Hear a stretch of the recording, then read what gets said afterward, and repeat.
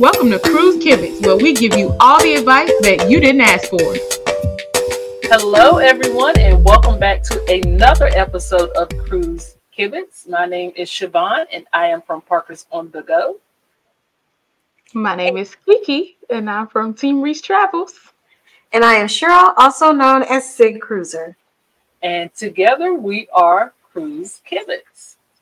And today we want to have a quick discussion with you about a topic I think everyone could learn something from. What is the cheapest month to cruise?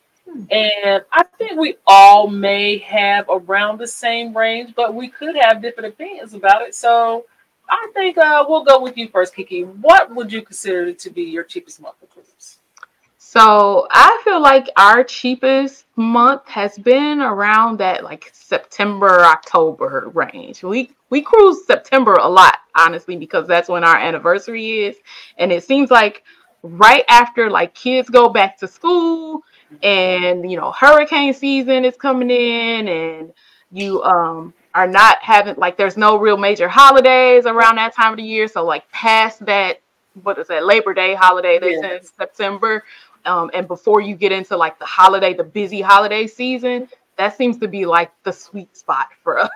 Yeah, I agree because I feel like everybody's scared to cruise around that time frame because hurricane season. I think it's us seasoned cruisers who are just like, hey, it'll be okay. We'll go out here and give it a shot. What about you, Cheryl? What do you think?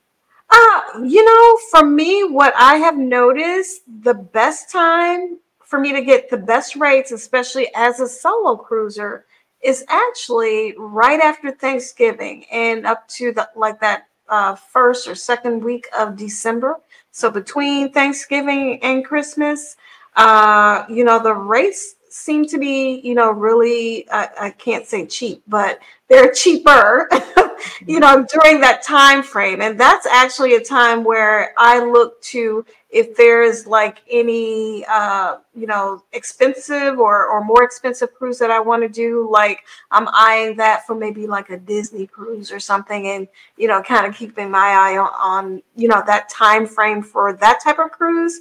But yeah, typically, right after Thanksgiving, right before Christmas, that seems to be a good time for me, for rates. Mm-hmm. And I agree. That's like the sweet spot because the cruise lines are really going to try to push those sales on you just because they're trying to get people to continue to cruise even up to the holiday. Mm-hmm. But I am wondering if anyone is familiar with the term wave season and that frame of year, that time of year. I will say for us, we found our best and cheapest cruise during that time frame, which was January of this year when we took a cruise on Disney Magic. We had found a 5-day cruise for under $1,400. And that is really kind of unheard of. Yeah. Yeah, your face.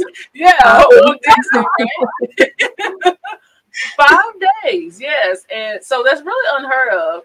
And I think, I say, wave season because the cruise lines are trying to push everyone to that time of year, that January to early March sweet spot, just because everybody's finished cruising for the holidays. The kids have gone back in school. You spend all your money on Christmas and Thanksgiving. And now it's time to get back to the real world and the ships are not full.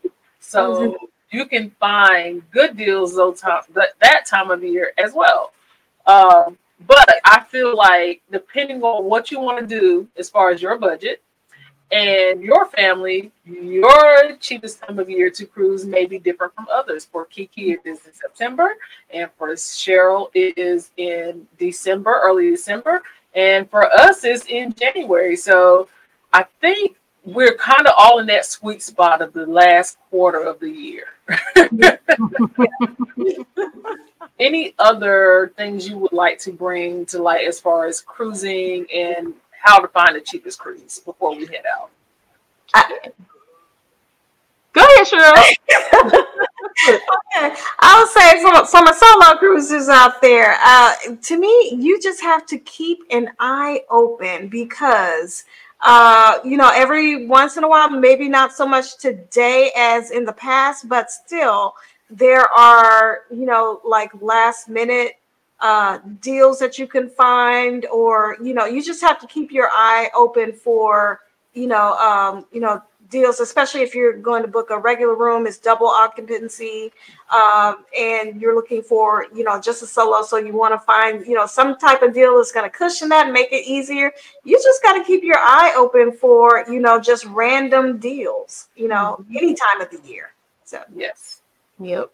Look, we were on the same page because I was going to say something very similar. Like, don't count those other months out. Right. Like, don't stop looking for cruises during those time periods because, like everything else, there's always outliers. Spring break, that should be a heavy, expensive time to cruise, right? Because so many people are trying to vacation at that time. I've taken one of my least expensive cruises during spring break. I took RJ on a cruise was so cheap during spring break one year.